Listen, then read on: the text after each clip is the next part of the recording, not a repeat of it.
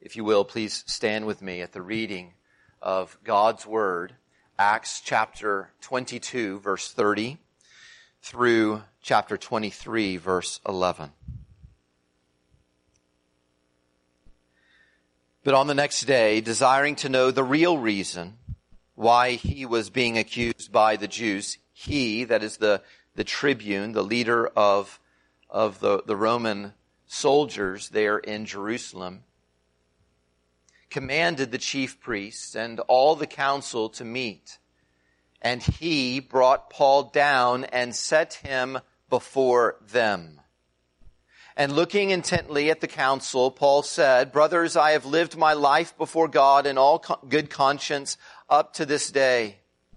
And the high priest Ananias commanded those who stood by him to strike him on the mouth. Then Paul said to him, "God is going to strike you, you whitewashed wall. Are you sitting to judge me according to the law, and yet contrary to the law you order me to be struck?" Those who stood by said, "Would you revile God's high priest?" And Paul said, "I did not know, brothers, that he was the high priest, for it is written, you shall not speak evil of a ruler of your people." Now when Paul perceived that one part were Sadducees and the other Pharisees, he cried out in the council, "Brothers, I am a Pharisee, a son of Pharisees.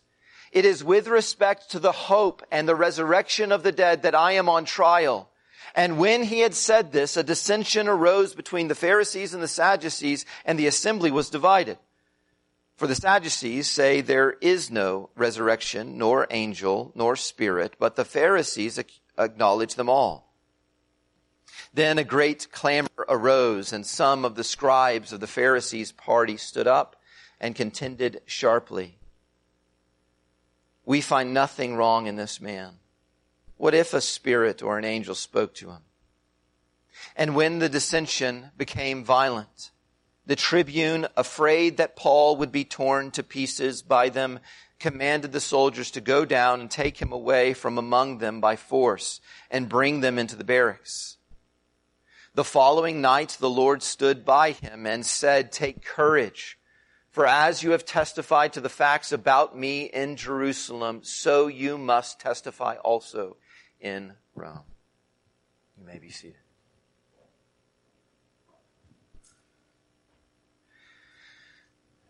In this passage, chapter 22, verse 30, is setting up what happens in chapter 23, verses 1 through 11. If you'll recall from last week, the last time we saw this man, the commander of the Roman soldiers, the man, the tribune, he had just learned that Paul, who the Jews were calling out for his death, who he had put in chains, he wanted to find out why is it that they want him dead, and he ordered his own soldiers to flog Paul to find out. And then he learned that Paul was a Roman citizen and he must not do that. And so he's in this situation in our passage where he wants to find out what is the real reason why you're so hating this man. Because I don't believe what I've heard so far. And so he brings Paul before groups of people to find out. And then we have these interactions between Paul and three different audiences. And that gives us three different answers for the real reason why it is they accuse this man, who the tribune really looks up to at this point. Why would you accuse this man? We'll get three answers, but let me summarize them all with the point of the passage as I understand it. And that is, when liars accuse, the Lord encourages. When liars accuse, the Lord encourages. I I want you to know when we come to passages like this, where we see Paul going through things that you probably can't even imagine. Maybe you don't know anyone personally who's going to the degree of suffering that the Apostle Paul is going through in this passage and in others. I'm not the kind of person who says, well, persecution doesn't exist anymore for us. I do understand the idea behind that we're not experiencing in our day, in this place, the kind of things that Paul was experiencing. But Paul wrote to the church in Corinth, you are going to face afflictions like us. And Peter can say to the churches in Asia, the trials that we face for the Lord and being faithful to Him are varied. So that when I read this passage, I believe this kind of thing still happens. Maybe not to this degree. And that means that there is encouragement here for all those who would be faithful to Christ. We have instruction here to all those who will represent Christ faithfully, and then they face difficulty because of it. What should we do? When even those who are religious, the Jews here, those who claim to be close to God, those who want to be close to God, what do we do when they threaten those who are faithful? And I'm going to give this to you in 3 parts because these are the 3 answers to the tribune's question. Why is it that they would accuse him? The first answer comes in verses 1 through 5, and it's because of Paul's conscience. His conscience. Notice how his conscience, he says, is current. This brings about the hatred and the accusations of Paul when he says this in verse 3, brothers, I have lived my life before God in all good conscience up to this day. All my life, not just before men, but before God, up until this very day, my conscience is good. Everyone has a conscience. It is this mechanism inside of you where you have some sense of what is right and what is wrong. That is your conscience. It's this internal confidence of what's right and what is wrong. And you may have heard the famous saying of J.C., always let your conscience be your guide. Of course, that's not Jesus Christ who said, that's Jiminy Cricket. Always let your conscience be your guide. Always do what you believe is right. I would say there is an extent to which God would agree with that, but we have to make some qualifications. God would say, He does say, don't sin against your conscience. What He's saying is, if you do something that you think is sin, if you do something knowing you think it's wrong, even if it's not wrong, you wanted to do something wrong and therefore it is wrong. You should only do what you believe to be right. But what we have to qualify here from Jiminy Cricket is that we believe that sin has had this effect on all of us. That the sin inside of us is at work in what we think is right and wrong.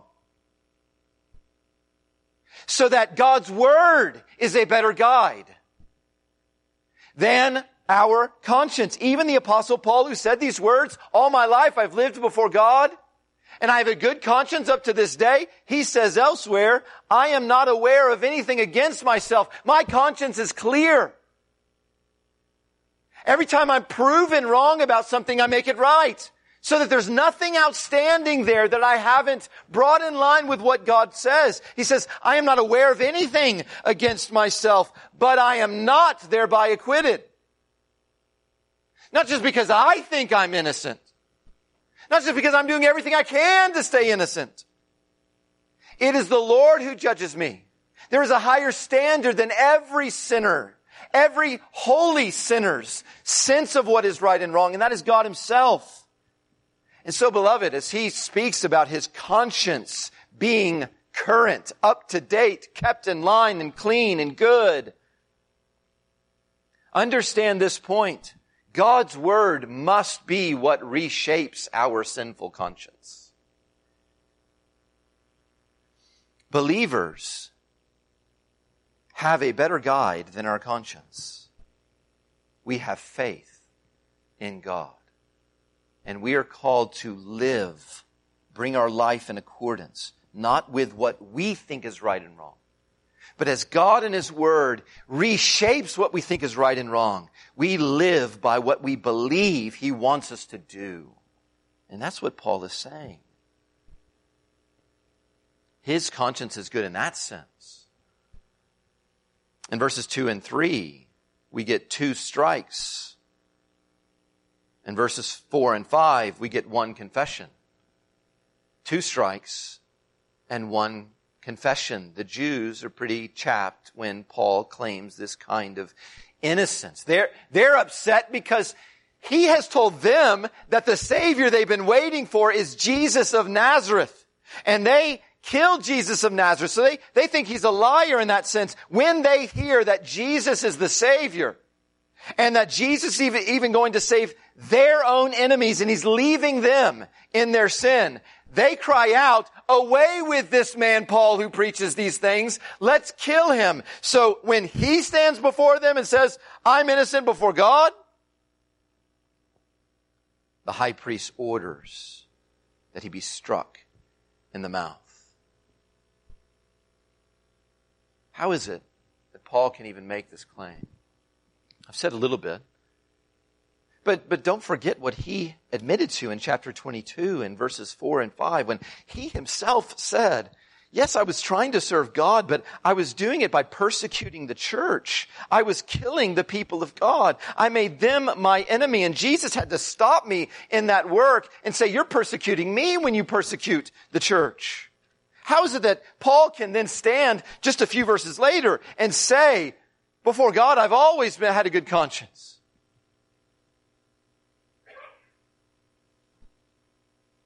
Because he made his conscience current and conformed his life to God's will at every step along the way, so that when Jesus reveals himself as God and the Savior and Messiah, he then conforms himself to that. He's clean in that way.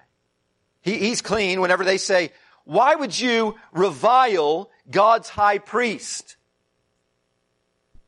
So the high priest orders that Paul be hit in the mouth. And Paul says, "Don't you know the law commands you that you can't punish anyone before they're proven guilty? You're breaking the law, you whitewashed wall," he says to the high priest. He didn't know that's the high priest. So when they tell him that's the high priest, he remembers God's word and he brings his life back in line, his conscience back in line. And he says, "Forgive me. I didn't know he was the high priest." Because God is the one who says, "You don't speak evil of the ruler of God's people." So he's constantly doing this. Even when he's corrected, he brings his life back into line so that his conscience is always current. That's what we should be. Is people who don't do what we think is right and wrong, but what we believe God thinks is right. And when we're shown that we're wrong, we then change. We keep our conscience current. And I want to say that in verse 3, when he called the high priest a whitewashed wall, who God was going to strike, even though Paul's not perfect when he said it, he shouldn't have been that kind of blunt and disrespectful to the leader of God's people. He's also correct, even if he's not perfect. I don't just mean that 9 years later, Ananias, this high priest, was struck dead. I don't just mean that. He was correct. I also mean that what he's doing when he says, "You are a whitewashed wall," is he's quoting the prophets. Ezekiel chapter 13. When God comes through Ezekiel and says to the people who are leading his people, to the false prophets in the nation of Israel, he says, "You are whitewashing flimsy walls." When you tell my people that they're at peace with me even though they're staying in their sin and not turning from their sin? You are making these flimsy walls and you're washing them with white, and it makes it look like they're secure. It makes it look like a strong wall. It makes it look like they're protected and they're not going to be punished. But God's going to strike that wall down with hail. And the enemy's coming in and you will be punished. Paul is saying that that's exactly what these group of Jews are doing. They have a peace, a kind of peace with God that they're offering people that's made of plaster. A piece of plaster. And I want you to know, every person who's religious is looking for peace with God. There's all kinds of different ideas on how we get it. How is it that man can be right with God, can please God? And you need to know all the other ways but Paul's is a piece of plaster. And God's going to strike it down, and then they're going to know they were wrong. And that's what Paul's saying to Ananias the high priest and the Sanhedrin who are here. In other words, what he's saying is, you're lying. Why is it that they are accusing him? Because they're liars. Because they have a way of being made right before God that doesn't include Jesus. They're liars. They're the ones who accuse me.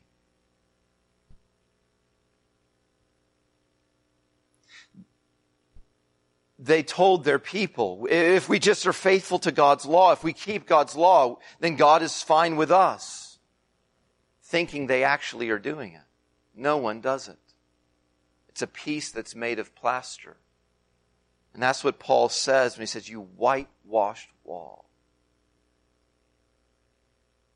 Is it even possible? Is it even possible for people who were made to be perfect, just like God in every way, who are not perfect, who are full of sin, and therefore God in His holiness is angry and has hell and wrath for sinners? How is it, if we can't keep God's law, that we can have any peace? Is every religion plaster? Well, Jesus faced this same group of people. I mean, someone different than the Apostle Paul. I mean, the Son of God who had lived his life not just with a good conscience by bringing it back in line with God's Word, but instead with a perfect conscience. He actually knew what was right and what was wrong, and he didn't do any wrong. And he was living his life according to the law of God. And we were told, though he had done nothing wrong, he would be killed. This group of people ordered that he be killed, even though he's perfectly innocent. And God was doing something at the same time. He was fulfilling His law. Jesus Christ, the righteous one, can give you peace with God because He became a curse from God on a cross. He became sin, though He knew no sin. When God the righteous pours out His wrath on the righteous Son, He can take the place of sinners and make us righteous. And this is what the Lord Jesus has done. And that is the only way you can be made right with God, is if someone perfect took your place so that you don't have to die in your sin. But beloved, if that is true of you, if you know the Lord Jesus and you are at peace with God, then live at peace with God. Keep your conscience current. Live with a good conscience. Do it before God, not before man. Others may approve of what we're doing. That's not enough for us. We want to live before God and His Word. And when He brings a word that corrects us and shows us we may have thought we were fine, but His Word clearly says this: when you're made aware of that, like the Apostle Paul, keep your conscience current and bring it in line in confession of sin and repentance. This is what we do because Christ paid so great a cost for our peace.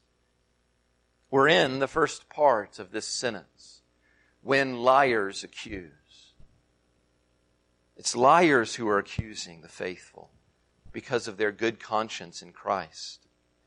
We haven't gotten yet to the Lord's encouragement that's happening while the liars are accusing. And we won't get there just yet. Next we have verses 6 through 10, where we see the liars accusing him again. And they're accusing him now because of his hope.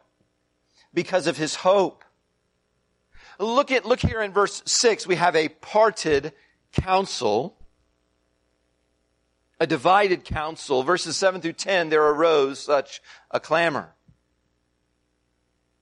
In this group of Jewish leaders, there are Pharisees and there are Sadducees. And Luke comes into the story in verse 8 and he explains why this is important. The Sadducees say there is no resurrection, says there is no such thing as an angel, there is no such thing as a spirit, but the Pharisees believe in the resurrection from the dead and they believe in things like the spiritual world.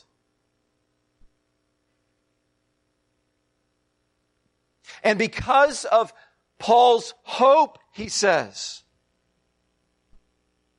look in verse 6, brothers, I am a Pharisee, a son of Pharisees. This is why they accuse me. It is with respect to the hope and the resurrection of the dead that I am here on trial accused. It's because the Sadducees in that room are liars. They're the ones accusing.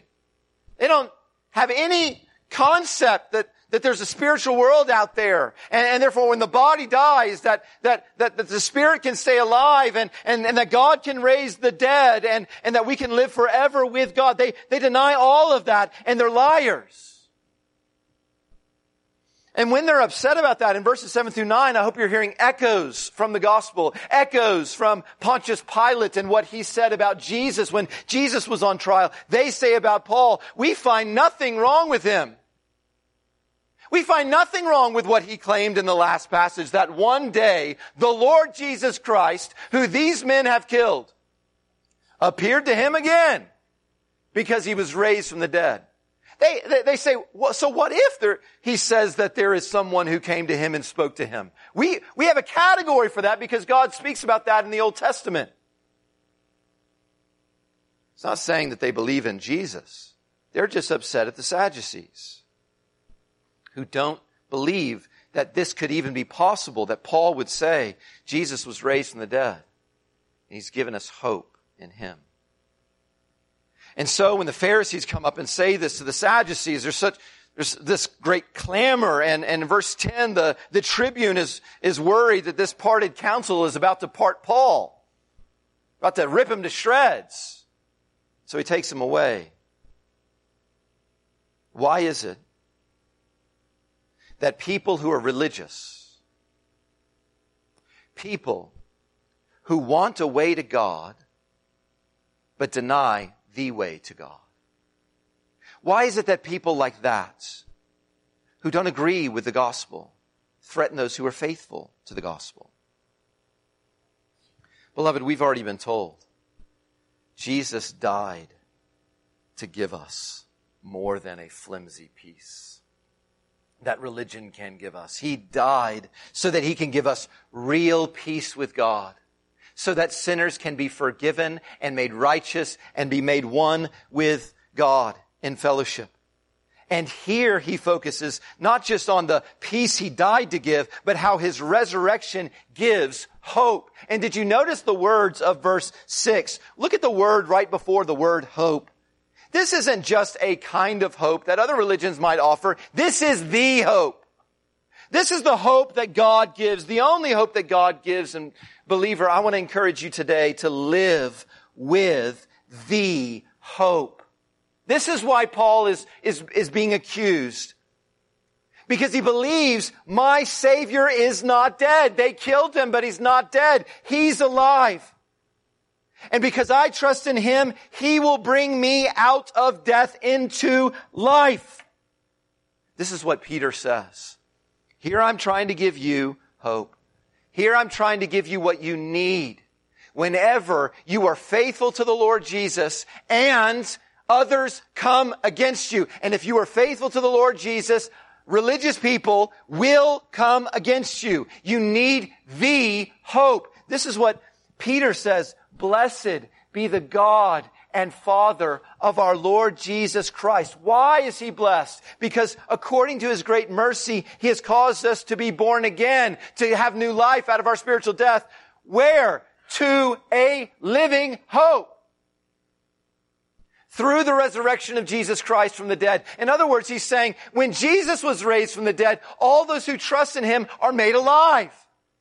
And they live a certain way, with a hope that cannot be killed. And He explains the hope. We have an inheritance in the future that is imperishable, undefiled, and unfading. It's being kept in heaven for you. And God Himself is guarding you and keeping you in the faith for a salvation ready to be revealed in the last time. Even though right now you're facing difficulty, you have a living hope. Beloved, your hope, you have to understand, is not about not facing trials now.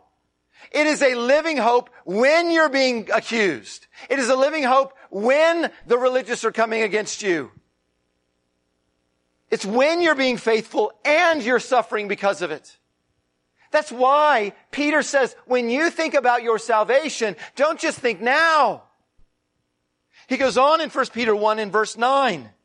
He says, it is when Jesus is revealed, when He comes back for us, that you will obtain the outcome of your saving faith, the salvation of your souls. He says in verse 13, prepare your minds for action. If you just coast along in your life and don't actively think about this, you won't be faithful to God and you won't have courage when you suffer. You've got to have active minds and you need to be sober about what you think you're going to get in this life if you're faithful to the Lord Jesus Christ. And what you should do then is set your hope fully, not on anything in this life, but set your hope fully on the grace that will be brought to you at the revelation of Jesus Christ. If you want the hope and not a hope, if you want Christian hope and not religious hope, then you need to set your hope fully on the future when Jesus comes for you. Hope is confidence that all will be made right. It's confidence that all will be made right in the face of so much wrong. That's hope. The hope. The hope is when our confidence is focused on God's Savior. Because of Jesus. He's the one who's going to make things right. Even though so much of my life is wrong, Jesus is the one who's going to do it. The hope is a confidence that is rooted in the character and the promises of God in Christ. That's why Peter says, blessed be our Father. He's so kind to us and when we face these trials. Blessed be Him who had mercy on us and raised us from the dead. It wasn't because of our works. We were sinful, but He gave us new life through Christ. Blessed be this God who is so merciful to us that He gives us an inheritance and keeps it for us. He's so generous. He'll never let anyone take it away from us. Blessed be this God who's protecting us all along the way, even though we're facing trials right now. It is the hope, a confidence that is based in Christ and what He has accomplished and secured for us. And it is a salvation. The hope is for a salvation that is better than everything a Christian experiences in this life. The best of this life is not the salvation we're waiting for. It is a salvation ready to be revealed in the last time when our Savior comes back for us. Beloved, what I'm saying is all of your hope, all of Paul's hope, don't you see this? When he's facing that mob in the hands of Roman soldiers. That group of people that killed Jesus through the Romans. He's heard from the Holy Spirit. This group of people will kill you through the Romans. And he stands before them and he can preach, I have the hope and I have the resurrection from the dead, and that's why they accuse me. All your hope needs to be in the resurrection. If God raised His Son from the dead after men killed Him, after the religious unfaithful killed Him for being faithful, then if you will be faithful, He will do the same for you. Because Christ's tomb is empty, your hope can be full. Because Christ's tomb being empty means God has accepted the deal. God has accepted what Jesus offered to him on the cross. My blood for theirs. Jesus died and God raised him from the dead saying, you were right that it's finished. Now go save them. All of your good, son, give to all who trust in you. Because his tomb is empty, our hope can be full. But if you place your hope in anything other than the resurrected Christ, you will be empty. When liars accuse, here we are again. The Sadducees are liars who are accusing Paul. That's who's accusing him. The Lord encourages. The Lord encourages. And that's what we are looking at in this final section, which is really just one verse. Why is it that he is being accused? That's what the Roman leader wants to know. Why would you accuse him, this faithful, godly man? And the third reason that is revealed is not revealed from the lips of Paul, but from the lips of the Lord Jesus himself. It's his conscience. It's his hope. It's also his facts. His facts. Look again in verse 11. The following night, the Lord stood by Paul and said, take courage, for as you have testified to the facts about me. That's why you are accused, because you're testifying to the facts about me. But as you have testified to the facts about me in Jerusalem, so you must also testify again to the same kind of people in Rome. You've got to be testifying to the facts about me, and therefore you need courage, so I come and I stand by you, and I speak to you. I want to think first about how he speaks to Paul, and he says basically three things. When Jesus comes to Paul, he gives him a command, he gives him a commendation, and he gives him a call. Do you see that in verse 11? He gives him a command. Right now, you need to take courage. He gives him a commendation. Your words are the facts. The facts, according to me and about me. Hear that? I just feel the need, I guess, right now, talking to us today. When we hear about facts in this world of fake news, we hear things like, you've got your facts, you've got your truth, I've got mine. Well, understand this, the Lord Jesus from heaven is saying that when Paul testifies to the facts about the Lord Jesus, when Paul is standing before the people of Israel and the people of Rome and of Asia, and he says, God has a son who took on flesh.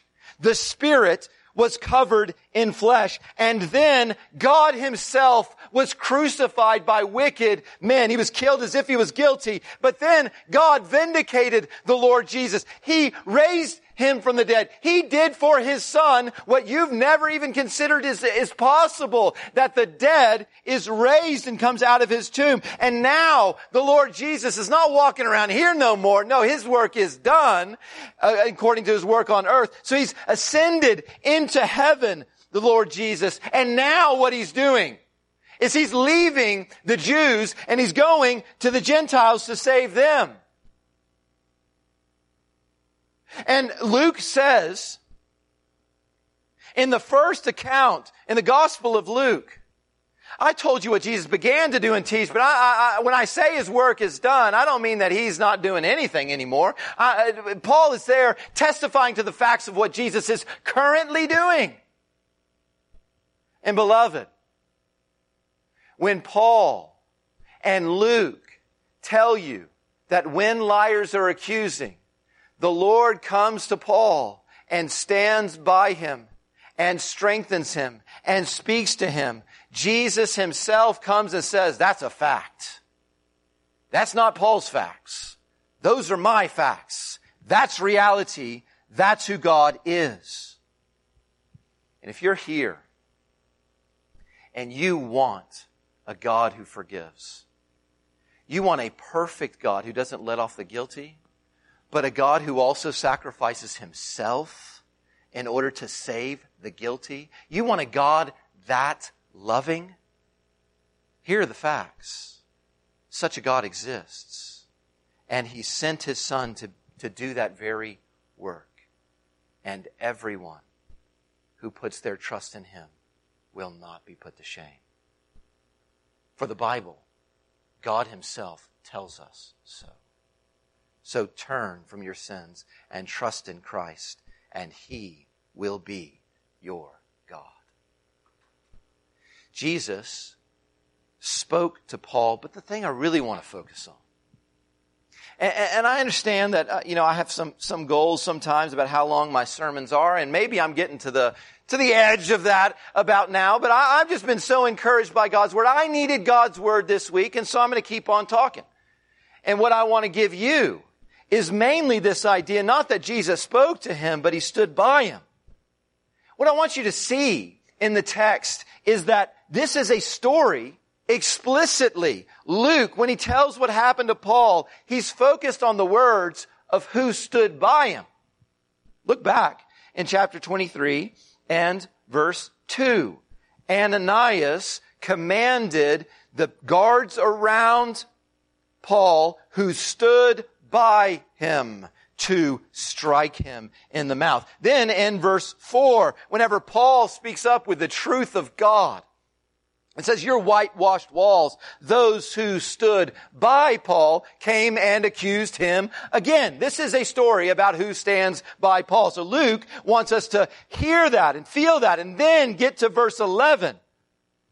This is a story about where and when, not just about who stands by Paul, but where Paul is and when he's there. Looking back in chapter 22, verse 30, do you see this in the text? The next day he was set before them. That's where he was on that next day. But then in chapter 23, verse 11, look down at the text. It says, the following night. The next day he was set before them, but the following night the Lord stood by him. And that's not all. The book of Acts, the writer, Luke, is using these words to encourage the faithful. He keeps on focusing, not just in our passage, but in others, about where the Lord Jesus is. And when he talks about what the Lord Jesus is doing right now, he's saying he's standing by his people. That's what he's doing, not only in the story of how Paul was saved. He's standing by his people, figuratively. He's supporting them whenever someone's trying to kill his people. But I mean right before that, Acts chapter 7, listen to what it says about Stephen, whenever he's talking to these same religious enemies who will not believe the gospel of Jesus Christ. It says these words, behold, Stephen said, I see the heavens opened and the Son of Man standing. At the moment that he's about to be killed, he sees the Lord Jesus standing. And when he sees the Lord Jesus standing, all the enemies do the same thing to him that they're going to do to Paul, and Paul's right there.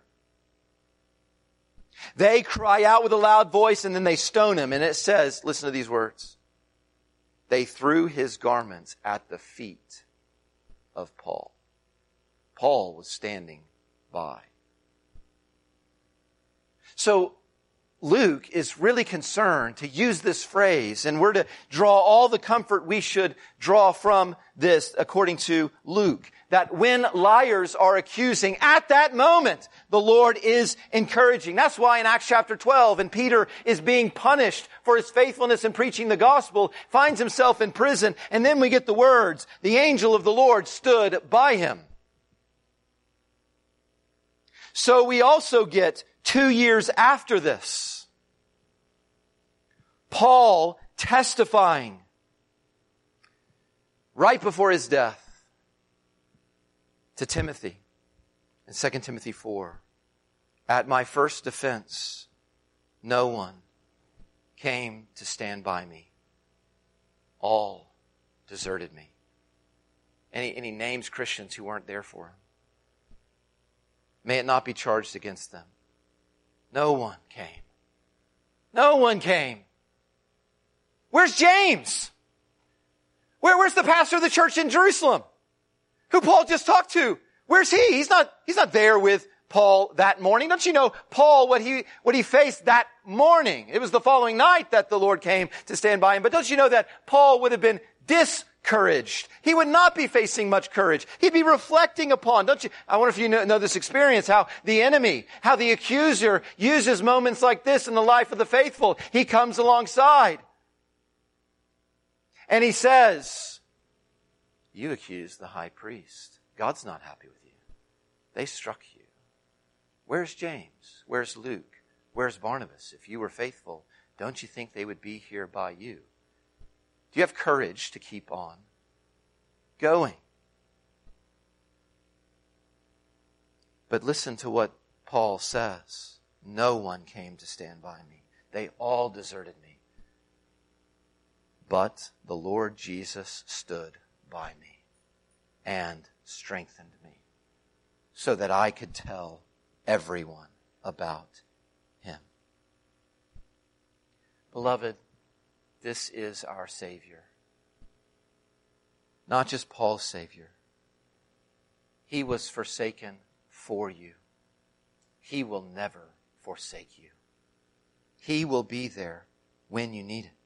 This is what Luke wants you to be encouraged by. If you're going to be faithful, you're going to face this kind of suffering. And there are going to be times where you feel forsaken. He had to spend the whole day in that cell by himself. He felt forsaken probably, but then Jesus comes and he says, take courage.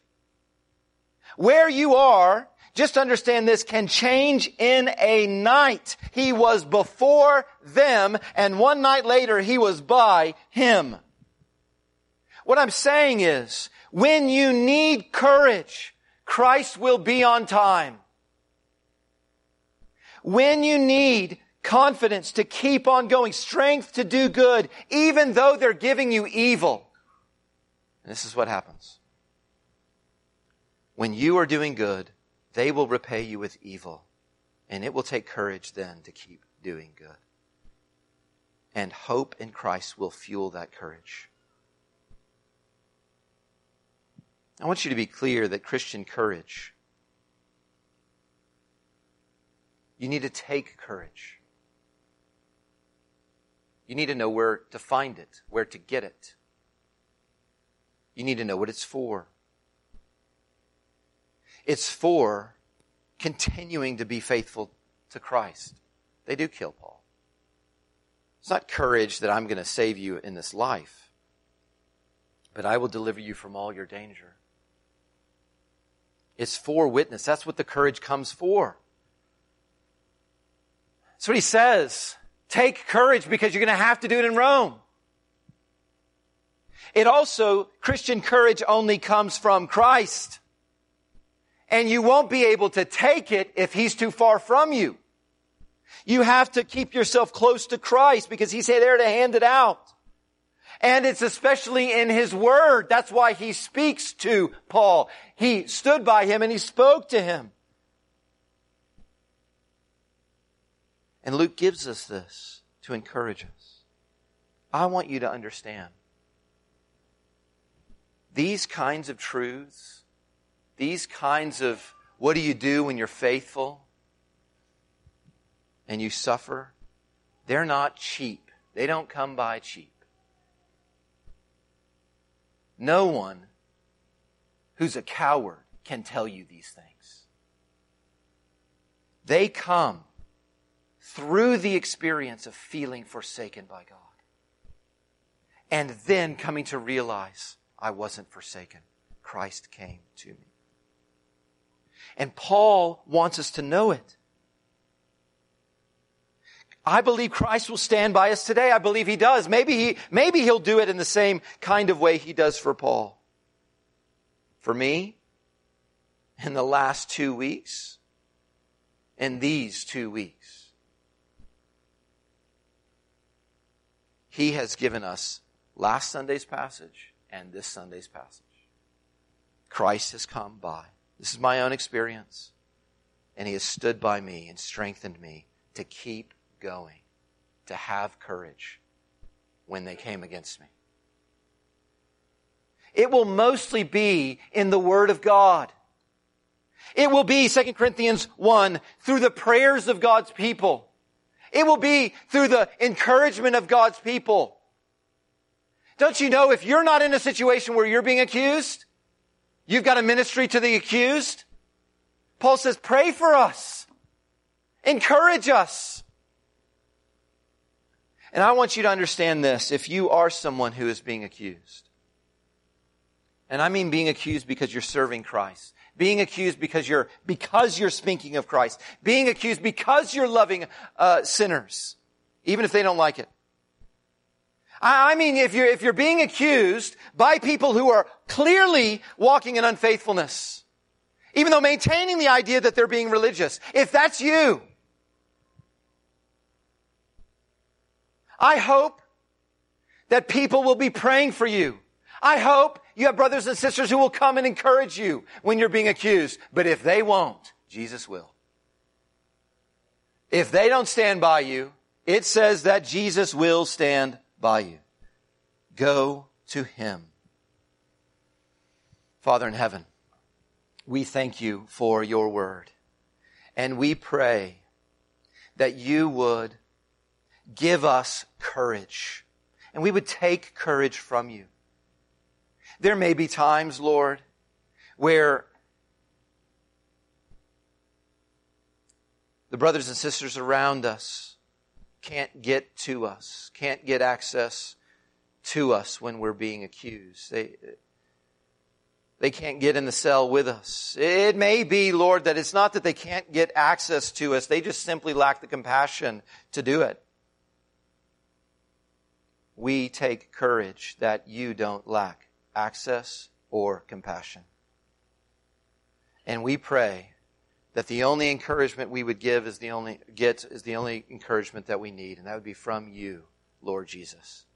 Make us faithful to the very end. We ask this in your name. Amen.